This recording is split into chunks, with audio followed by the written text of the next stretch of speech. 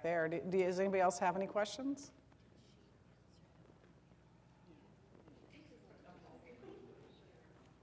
No other questions? You have a question back there and you're trying to decide if you're going to ask it, Brandy, or? Yeah, maybe. Did I hear you over here? No. Good, huh? Now we're good? Okay, one last chance. Here's your chance to ask that question that you didn't ask, that you were talking about over here that I didn't hear. Anybody have questions? There were so many. Uh-oh. There, can't remember which particular one.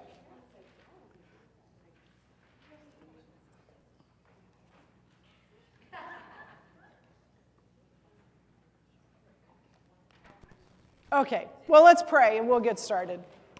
Father God, thank you so much for today. Thank you so much for this opportunity we have to hear from your word, Father. I pray that the words of my mouth and the meditations of my heart would be acceptable in your sight, O God, my rock and redeemer. I pray it in Jesus' name. Amen. So to understand or begin to understand Ephesians 5:15 through 21, where we're starting today, we kind of have to go back a ways to what some theologians call the topic sentence for the second half of Ephesians. You remember that? Oh, no. It was a great clip. But,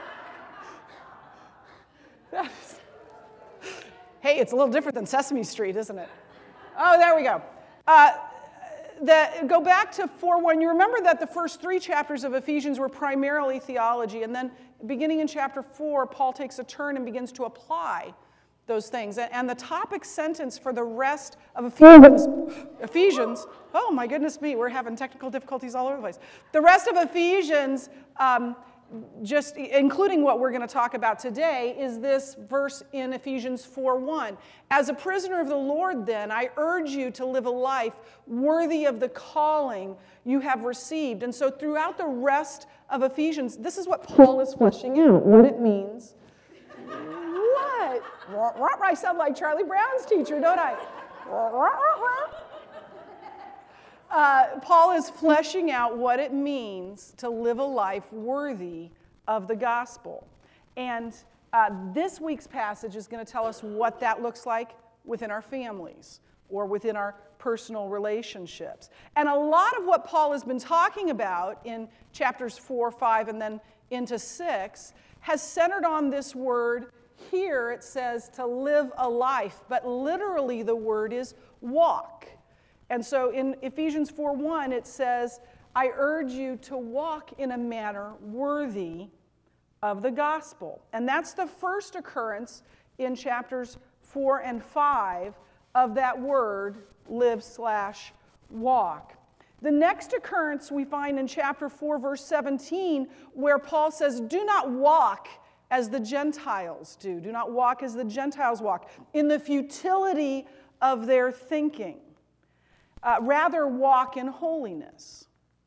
And then in chapter 5, verse 2, Paul says, walk in the way of love, just as Christ did. And then in Ephesians 5:8, he says, walk as children of light. You were once darkness, but now you are light in the Lord. Therefore, walk that way. Live as children of light. And then the final verse of this, where he mentions this word, is in verse 15 of chapter 5, where he's going to tell us to be careful how we walk, or careful how we live. Verses 15 through 21 say this, be very careful then how you live, not as unwise but as wise, making the most of every opportunity because the days are evil. Therefore, do not be foolish, but understand what the Lord's will is. Do not get drunk on wine, which leads to debauchery. Instead, be filled with the Spirit, speaking to one another with psalms, hymns, and songs from the Spirit. Sing and make music from your heart to the Lord, always giving thanks to God the Father for everything. In the name of our Lord Jesus Christ, submit to one another out of reverence for Christ. So Paul says, be careful, be very careful how you live. I think we would say, kind of a buzzword for us these days, that Paul is saying, live intentionally, live thoughtfully. Literally there it says, watch carefully or closely how you walk. That word for careful means something that is done accurately or precisely or with great attention. It's not haphazard. It's not an accident. It's an on purpose, as I used to tell my children. So how is it then that we live carefully? How is it that we live intentionally? And Paul says the first component to living intentionally, to living carefully, is we live with wisdom. To live with wisdom. And then in telling us what it means to live with wisdom, he says one thing that people that live with wisdom do is they use their time wisely. Using the time wisely. Literally it says they're redeeming the time. Buy up every opportunity to do God's will. Be wise with your time. Because, Paul says, the days are evil. We are living in a time where evil is very present and wisdom is scarce. So be wise with your time. I'm going to quote a song. I'm going to have to give you a couple of true confessions about the song. First of all, it is from a Broadway musical. I have no idea which one. Secondly, I have no idea what the song means in context to the Broadway musical. So if it's some crazy Broadway musical with some really awful theme, I'm sorry, all I've heard is the song, sung by, second true confession, Donny Osmond. So he's got an album of Broadway songs, and let me tell you, it's fabulous. As I've listened to this song, and especially the first couple lines, it has, especially at my advanced age, caused me to have such pause. And particularly a time in my life a lot of years ago now, when I first volunteered for Royal Family Kids Camp, and I thought, what have I been doing with my life? You know, there's so much more I could have been doing. And the song begins, I don't even know the name of the song, to be honest with you. But the song begins like this. It says, how have I come to this? How did I slip and fall? How did I throw half a lifetime away without any thought at all? Now, I'm past half a lifetime unless I plan on living to 104. But that thought of how did I throw that many years away without thinking about it, without living intentionally, without living on purpose. Secondly, Paul says about living wisely, or what it means to live with wisdom, is understanding the Lord's will. Now, again, we see this focus on understanding in Ephesians, the focus on the mind, as we've seen before.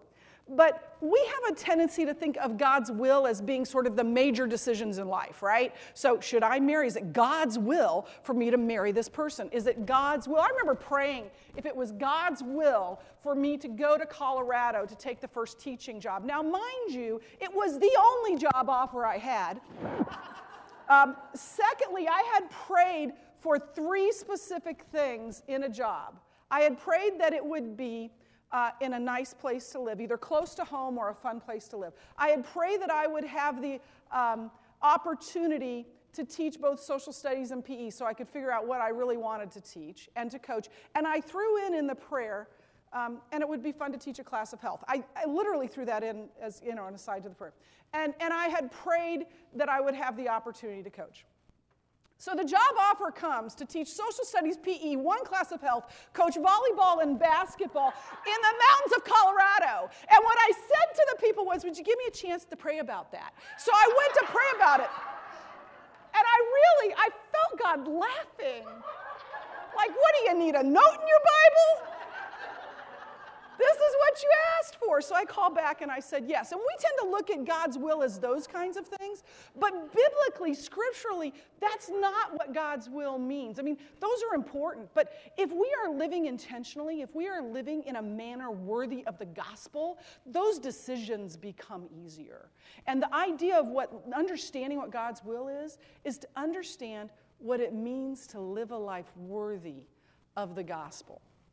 and to live in accordance with God's will. That's wise living, and that is God's will for us, to live in that manner, understanding how he wants us to live. Secondly, Paul says, how do we live intentionally? We live intentionally by being filled with the Spirit.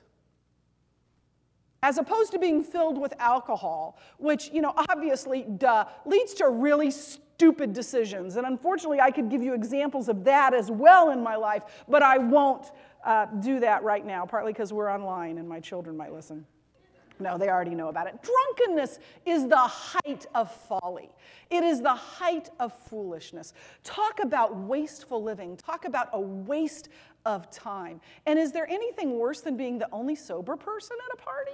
I mean, it is such a waste of time. It leads to so many bad things. And by contrast, Paul says that being filled with the Spirit causes us to overflow with thanksgiving, with praise, with worship and thankfulness to God. And then the third thing that Paul says is part of living intentionally is to submit to one another. Now, we're going to spend time on that, so I'm going to skip over that for now, but we'll come back to that. I just want to give you a couple thoughts in general about this passage. First of all, how can Paul command us to be filled with the Spirit? I mean, aren't we all filled with the Spirit? Don't we all have the Spirit if we are followers of Christ? The answer to that is yes, we do. So think of it this way. We would understand if somebody said, I'm filled with grief. Or if we said, that person is filled with knowledge. We would understand what that means. And Scripture talks about both those things, about being filled with things like that. And that means that it's descriptive of what's dominating us or what's controlling us at that moment. Paul is saying to allow the Spirit to control us, allow the Spirit to direct us. Now, we do not, in fact, we cannot control the Holy Spirit of God. He is in charge, but we can refuse to cooperate with him. And so Paul is telling us to cooperate, to give the Spirit free rein, to do as he wishes in our lives. Now, in this passage, there are what look like 5 commands, and Paul probably intended them as commands, but in the Greek, they're actually participles.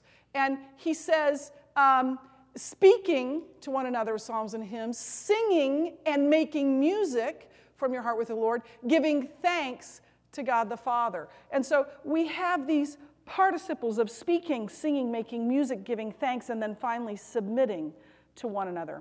Of those 5 participles, did you notice that 3 of them have to do with music or singing? In other words, worship. And Paul gives us 2 purposes of worship. One obvious, that worship means to praise God. But secondly, Paul tells us, kind of surprisingly, that worship has a corporate dimension. It's a teaching tool. Worship is a way that we remind each other of who God is and what he has done. And I think sometimes we don't realize that music, that hymns and songs are a way to speak truth into the lives of our brothers and sisters in Christ. The Spirit-filled life that Paul describes here is just overflowing with that praise, with that worship, with that singing. I understand what this is like because I had a singing mother. In fact, there was a little part of me that was going to play for you her singing, and I couldn't do it. You're welcome. At my mother's memorial service, not too long before she died, a friend of hers, God bless her, who has also passed away, talked her into making a record of her singing, a recording of her singing for her children to have.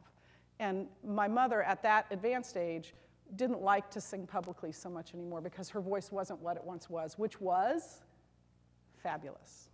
If you think Sandi Patty can sing beautifully and high, in fact, my father once said, that's Sandi Patty. She's got a little yell in her voice. Your mother shouldn't have any yell in her voice. She had a beautiful, professionally trained soprano voice. And my mother said that at her funeral she wanted My Eyes on the Sparrow sung. And so we thought, why don't we have her sing it? Because that was one of the songs that she sang on that recording. And I thought about bringing it. I have not listened to that in the 3 years since she passed, and I can't yet. But just trust me when I tell you, and some of you know, my mother had a beautiful singing voice, Kay? I just have to share that it was at the end of the funeral. Our church choir had sung, and people were being dismissed, and then we hear My Eyes on the Sparrow, and we're listening to it, and then it's like, that's Danny's voice. And it was just,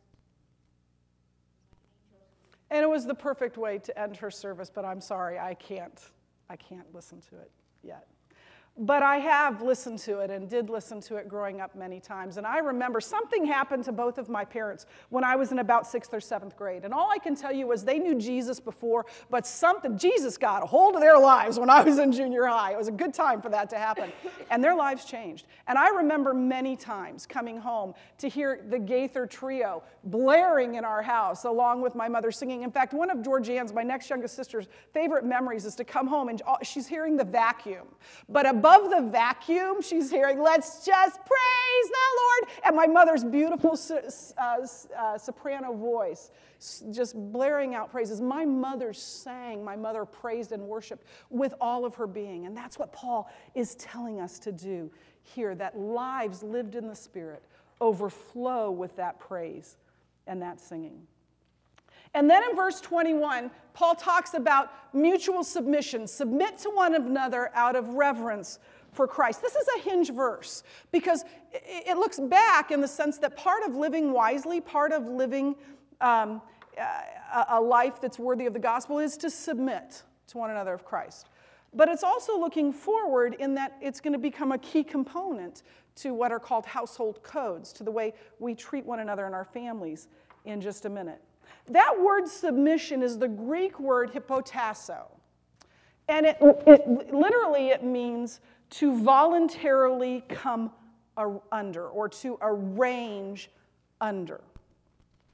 And the word picture here is one of a military formation, to come into step with. So if you've ever watched a military parade where everyone's marching, everybody is marching just like that guy in the front. Everybody is coming under him and marching in step with him. That is the meaning of submission. Now, let me tell you before we go any further that submission is not an expression of worth or value. In Galatians 3:28, Paul writes, there is neither Jew nor Greek, male nor female, slave nor free, for we are all one in Christ. The ground at the foot of the cross is completely level. That is not an expression of value or worth. It is even not an expression of superiority, because all over Scripture it talks about Jesus submitting to the will of God by going to the cross. And yet in Philippians 2 we read that we should have the same attitude as Christ Jesus, who being in very nature God, did not consider equality with God something of which to take advantage. So Jesus submitted to God and yet is completely equal to God. So submission has nothing to do with superiority or inferiority. Now, there are two possible interpretations for this verse 21. Some people would tell you that what it means is to submit to one another means every believer submits to every believer. Every believer is to submit to every other believer. Other people will tell you that what Paul is saying here is that every believer is to submit to those who are in authority over them. Now, and by the way, the two commentaries that I read, one said one and one said the other. And they're both really good theologians. So the one who would say that every believer is supposed to submit to every other believer would say that what follows then are examples of mutual submission. What follows is In other words, how husbands and wives submit to one another, how parents and children submit to one another, how slaves and masters submit to one another. In other words, the wife is to submit to her husband, and the husband, by loving his wife as Christ loved the church, is submitting to his wife. Those who would say that what Paul is telling believers is to submit to those in authority, they would say that Paul is calling believers to submit to those who are in authority to them, not every believer to every believer. So, for what it's worth, which isn't much, what do I think Paul is saying? I believe that Paul is teaching, and you can disagree with me, that we are to submit to those in authority. And I believe that for several reasons. The first reason I believe that is in Scripture, to one another does not always mean every person to every person. There are many cases where submit or to one another means something other than that. And just one example is Galatians 6:2, where Paul says, bear one another's burdens. That doesn't mean everybody bears everybody else's burdens, but it does mean if you have a burden and I can bear it, I should do that. That there are certain people whose burdens we can and should bear. And there are other examples too. Another reason why I think Paul's talking about that is certainly with the other two relationships that he's talking about.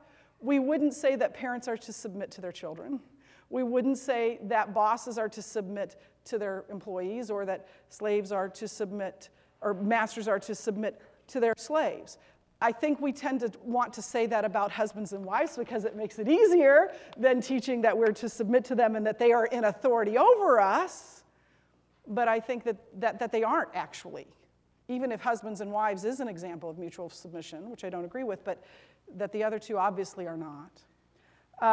Now, those who are in authority, or the masters and the fathers, parents and the husbands, are to treat those under them with kindness and with consideration and with love, but that's not the same thing as submission, which leads to what is for me the primary reason for believing that Paul is saying that we are to submit to those in authority, is the meaning of that word hypotasso, the meaning of submission. And everywhere it is used in Scripture, it means to voluntarily arrange under someone in authority. It is voluntary, it is a choice, but that is what it means everywhere. Nowhere does it simply mean to treat with kindness or with compassion or with love. To love our wives as Christ loved the church is a wonderful thing, but it is not submission.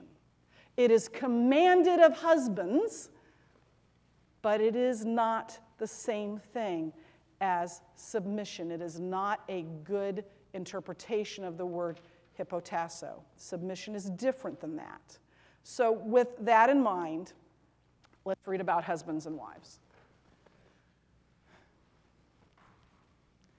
Submit to one another out of reverence for Christ. Wives, submit yourselves to your own husbands as you do to the Lord.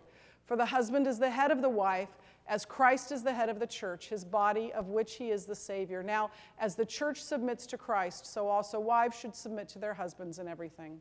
Husbands, love your wives, just as Christ loved the church and gave himself up for her to make her holy, cleansing her by the washing with water through the word, and to present her to himself as a radiant church without stain or wrinkle or any other blemish, but holy and blameless.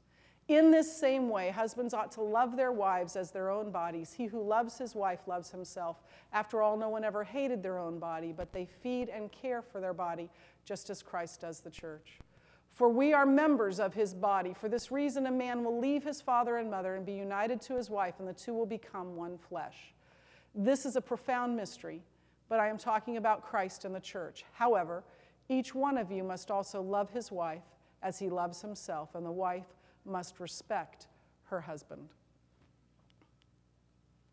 So, that's the whole passage. These, and including what would come next, what does come next with parents and children, or fathers and children, as Paul says, and with slaves and masters, are what were called household codes, and they were common in the ancient world.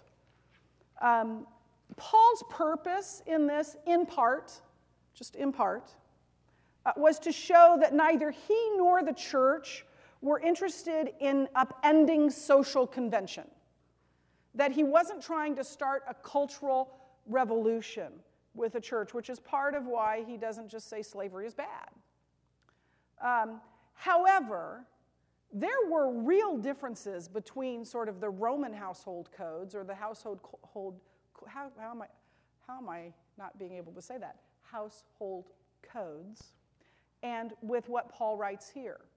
In fact, the fact that Paul would even address wives and children and slaves was unheard of. They were not addressed in the household codes of the Romans because they were less. They weren't worthy of being addressed. And even more provocative was the instruction given to those in authority, gave those husbands, fathers, masters free rein to rule over their wives and their children and their slaves however they wished. And harshness was common. In fact, in some places it was even codified, where it said, beat your kids and rule over your wives. In fact, one rabbi said, don't talk to women much, not even your wife. So there were places where that sort of harsh treatment was even within the code itself. So Paul says to women, to wives, submit to one another out of reverence for Christ. Wives, submit yourselves to your own husbands as you do to the Lord. For the husband is the head of the wife, as Christ is the head of the church, his body, of which he is the Savior. Now, as the church submits to Christ, so also wives should submit to their husbands in everything, but as the church submits to Christ, more literally. So what does it mean to submit to your husband as to the Lord? What that means is, holy cow, what that means is as part of your submission to the Lord. That in submitting to her husband, the wife is also submitting to God, that is part and parcel of what it means to submit to God. Now, as I already told you, that word submit means to voluntarily come under authority, come under his authority. To be, and I know it's not a fun word, but to be subordinate, to choose to be subordinate to him. Why? Because he is the head, he is the leader, he is the one in authority by God's design. Now, underlying this teaching is the concept of order. God is a God of order. We see that here. We see it in Paul's use of Genesis 2:24 for this reason. Because of God's ordered way of doing things, a husband will leave his mother and father and be united to his wife. The husband is the head of the household, and Jesus is the head of the church by God's design. Now, Paul is going to tell us that the husband should love his wife as Christ loved the church and even lay down his life for her. But for now, he's making the point that it is God's order of things. It is God ordained that the husband is the head of the wife and the wife submit. It's not exactly the same as we talked about in the questions. Jesus alone is our Savior. And he is our ultimate authority. But that is the way God ordained things. Now, submit in everything, what does that mean? Submit in everything? Clearly, it doesn't mean in every situation, because there are situations where there is abuse, or where a husband might ask a wife to do something that is against God's will or against God's law, that she should not submit. Indeed, she cannot submit. And there are cases in which a wife needs to get out of the relationship for her own safety and for her children's safety. We have a higher authority than our husbands. But to submit in everything does mean to submit in every area of our relationship. So what a wife can't say is, look, honey, I'll submit to you with this. I'll submit to you with raising the kids. How we spend the money? Nah. See, that's mine. That doesn't. And my beloved mother, y'all who think she was perfect, we used to get home from shopping and she'd say, just leave the clothes in the car, honey. We'll take care of it later. If my dad was home, yeah. She's also the one that took great advantage of the fact that my father didn't notice things for very long periods of time. And so she completely redid the dining room. And about 6, 8 months later, he said, "Is it different in here? Did you just change this?" "No, sweetie, it's been that way for a long time." That's the way it's been. So we can't say, "Yeah, I'll submit. I'm okay with submitting to this, but not to this," any more than we can tell Christ, "Yeah, I'll submit to you in this part of my life, but I want to maintain control of this other one." Now, Paul also talks to husbands, and he says, husbands, love your wives, just as Christ loved the church, and gave himself up for her. Now, I'm going to stop there in the interest of time. But he tells husbands to lay down their very lives in service to their wives. And they are not to rule over their lives. Nowhere in Scripture will you find that. This is the heart of a servant leader, which is an ethic that Jesus taught. That the way we lead is to serve. It is selflessness. This kind of husband serves his wife, cherishes his wife, defers to his wife, values his wife and her opinion, and is gentle with his wife.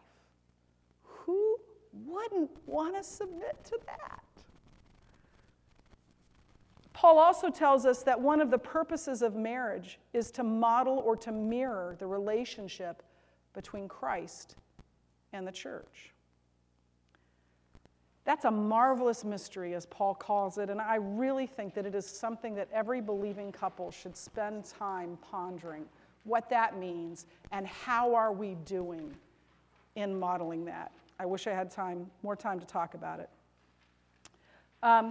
So I'll just say this about that, though. If you've never been to a family life conference, go. It will teach you a lot of what it means to model the relationship between Christ and the church. So assuming that, you might say to me, but what if my husband's not doing that? What if my husband doesn't love me as Christ loved the church? What if my husband's not a believer? I would say, assuming that there's no sin involved, there's no abuse involved, you are to submit to your husbands. And God will bless you for that. There is blessing in doing that, even when you don't want to, and there are a whole lot of times I don't want to. So then in verse 33, Paul gives just a summary of this whole thing. However, each one of you must also love his wife as he loves himself, and the wife must respect her husband. I love, Emily, that one of the studies is the sort of sequel to Love and Respect, and that's what that book is about, is this verse. And I really think, you remember that age-old question, maybe some of you younger ones but haven't been asked this, but I remember being asked a number of times when I was younger, would you rather, if you had to choose, would you rather be loved or respected? And I remember saying respected because it was what I was supposed to say, but it wasn't true. I'd rather be loved. Are you kidding me? I would much rather be loved. If I have to choose, love me. Don't respect me, love me. And I think women are a lot that way. And I think men crave respect. And not that the two are completely separate from one another, and not that we have to choose between the two. But I think God knows that about women, and he knows that about men, and he commands husbands to love their wives and wives to respect their husbands. So I want to do a couple points of application here from this. First of all, talking about respecting our husbands, growing in respect. And I want to tell you that I came up with these together with my husband, which I don't think I've ever done in teaching. It's always been mine. I don't even like him looking at what I'm writing on the computer screen. It's mine. Ooh, that's bad. I just taught not to do that. So here are a few ways that you can show respect to your husband. The first one was absolutely 100% Jeff. When I asked him, the first thing he said was, listen to him. And then he kind of laughed and said, even if he doesn't have much to say. I'm a very quiet husband. And I would say, perhaps especially if he doesn't have much to say. Listen to him. Secondly, encourage him. Affirm his strengths. Tell him what it is you admire about him. Years ago, I put the kibosh on a job my husband was going to apply for because I told him it was beneath him, and I immediately regretted it. And I wrote him a note telling him how much I loved and admired and respected his leadership of our family. It wasn't a long note. It was just letting him know that. That's still on his dresser. And that's probably been 20 years ago that happened. Tell him, affirm him in that. Thirdly, also from my husband, don't nag. Can you imagine that? That a husband would say, don't nag. He also told me, you don't nag, so that was good. I remember years ago somebody telling me, the person shall remain nameless, you need to tell Jeff to do this. And I said, you know what? I already have. And I'm one mention away from nagging, and I'm not going to go there. And you know what? As women, we do tend to nag sometimes, but just get this picture in your head to help you understand nobody likes nagging. Mom, mom, mom, mom, mom, mom, mommy. You have that picture? And in fact, why don't we answer on the first mom? No, we wait until like the 50th mom and go, what? You know, so we don't like to be nagged either. So don't nag. But the one that I want to tell you that I think is the most important of all is do not speak derogatorily of him or belittle him, especially in front of other people. Nothing makes a man feel smaller than to be belittled or to be humiliated in public, particularly from the woman who's supposed to respect him. But not even behind his back, and never, ever to the children. Your children should hear you say nothing but wonderful things about your husband. I committed to this a long time ago when I was in a group of women and one woman started complaining about her husband, and then it became an epidemic. Oh, that's what your husband did? Let me tell you what my stupid husband did. And I sat there and thought, please, dear God, don't let me do this to my dear, sweet husband. And I made a commitment never to do it. So I'm telling you right now, if you ever hear me do it, stop me and confront me, because I do not want to do that. Application part 2, growing in submission. How is it that we submit? What are some practical ways to submit to our husbands? And I'm going to tell you right here, right now, submission is hard. But I would submit, pun intended, that it's a whole lot easier than our husband's calling to love us as Christ loved the church and even laid down his life for her. I'm about to make an understatement for those of you who know both Jeff and me. I am the stronger personality of the two of us by a lot. And it would be really easy for me to run roughshod over my sweet husband. I'm kind of like what Elizabeth Curtis Higgs said in Personality, and you all know that by now, and that she'll come into a room, come storming into the room like a steamroller, and then look around and go, where'd all the flat people come from?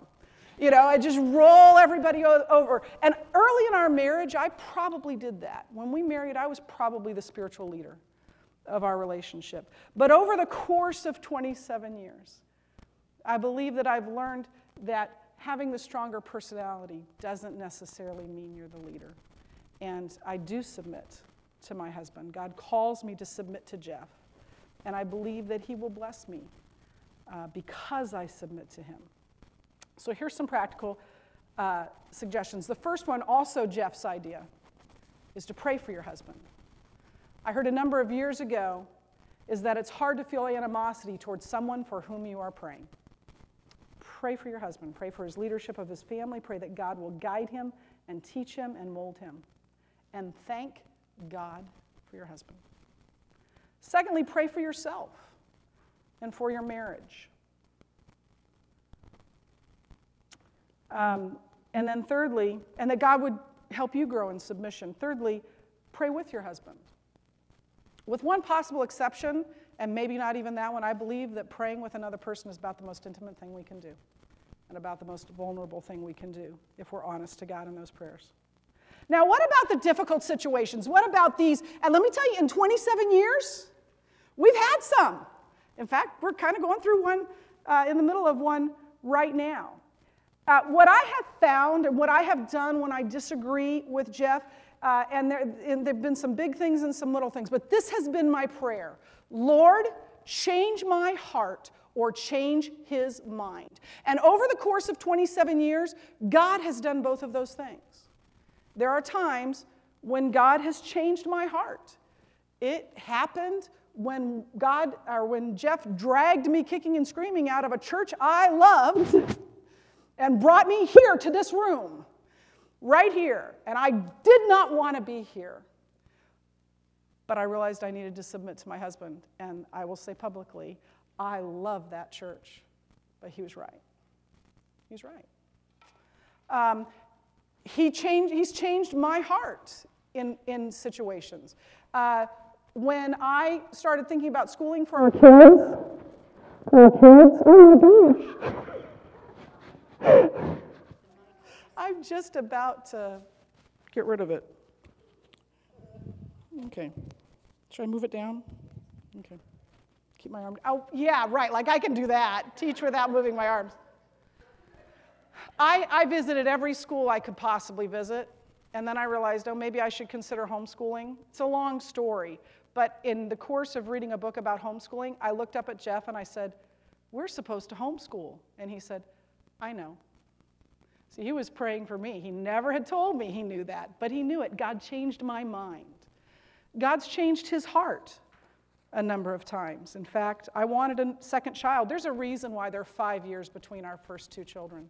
Mostly because, but for modern medicine, neither Josh nor I would be there. And when I was finally like, why can't we have another baby? He looked at me, get this, I have a wonderful husband. And he said, Amy, that night after you fell asleep, I looked at you and I realized I almost lost you both. And I don't want to put you through that again. Wow. But God changed his mind a couple of times. And we had more children. God changed his mind.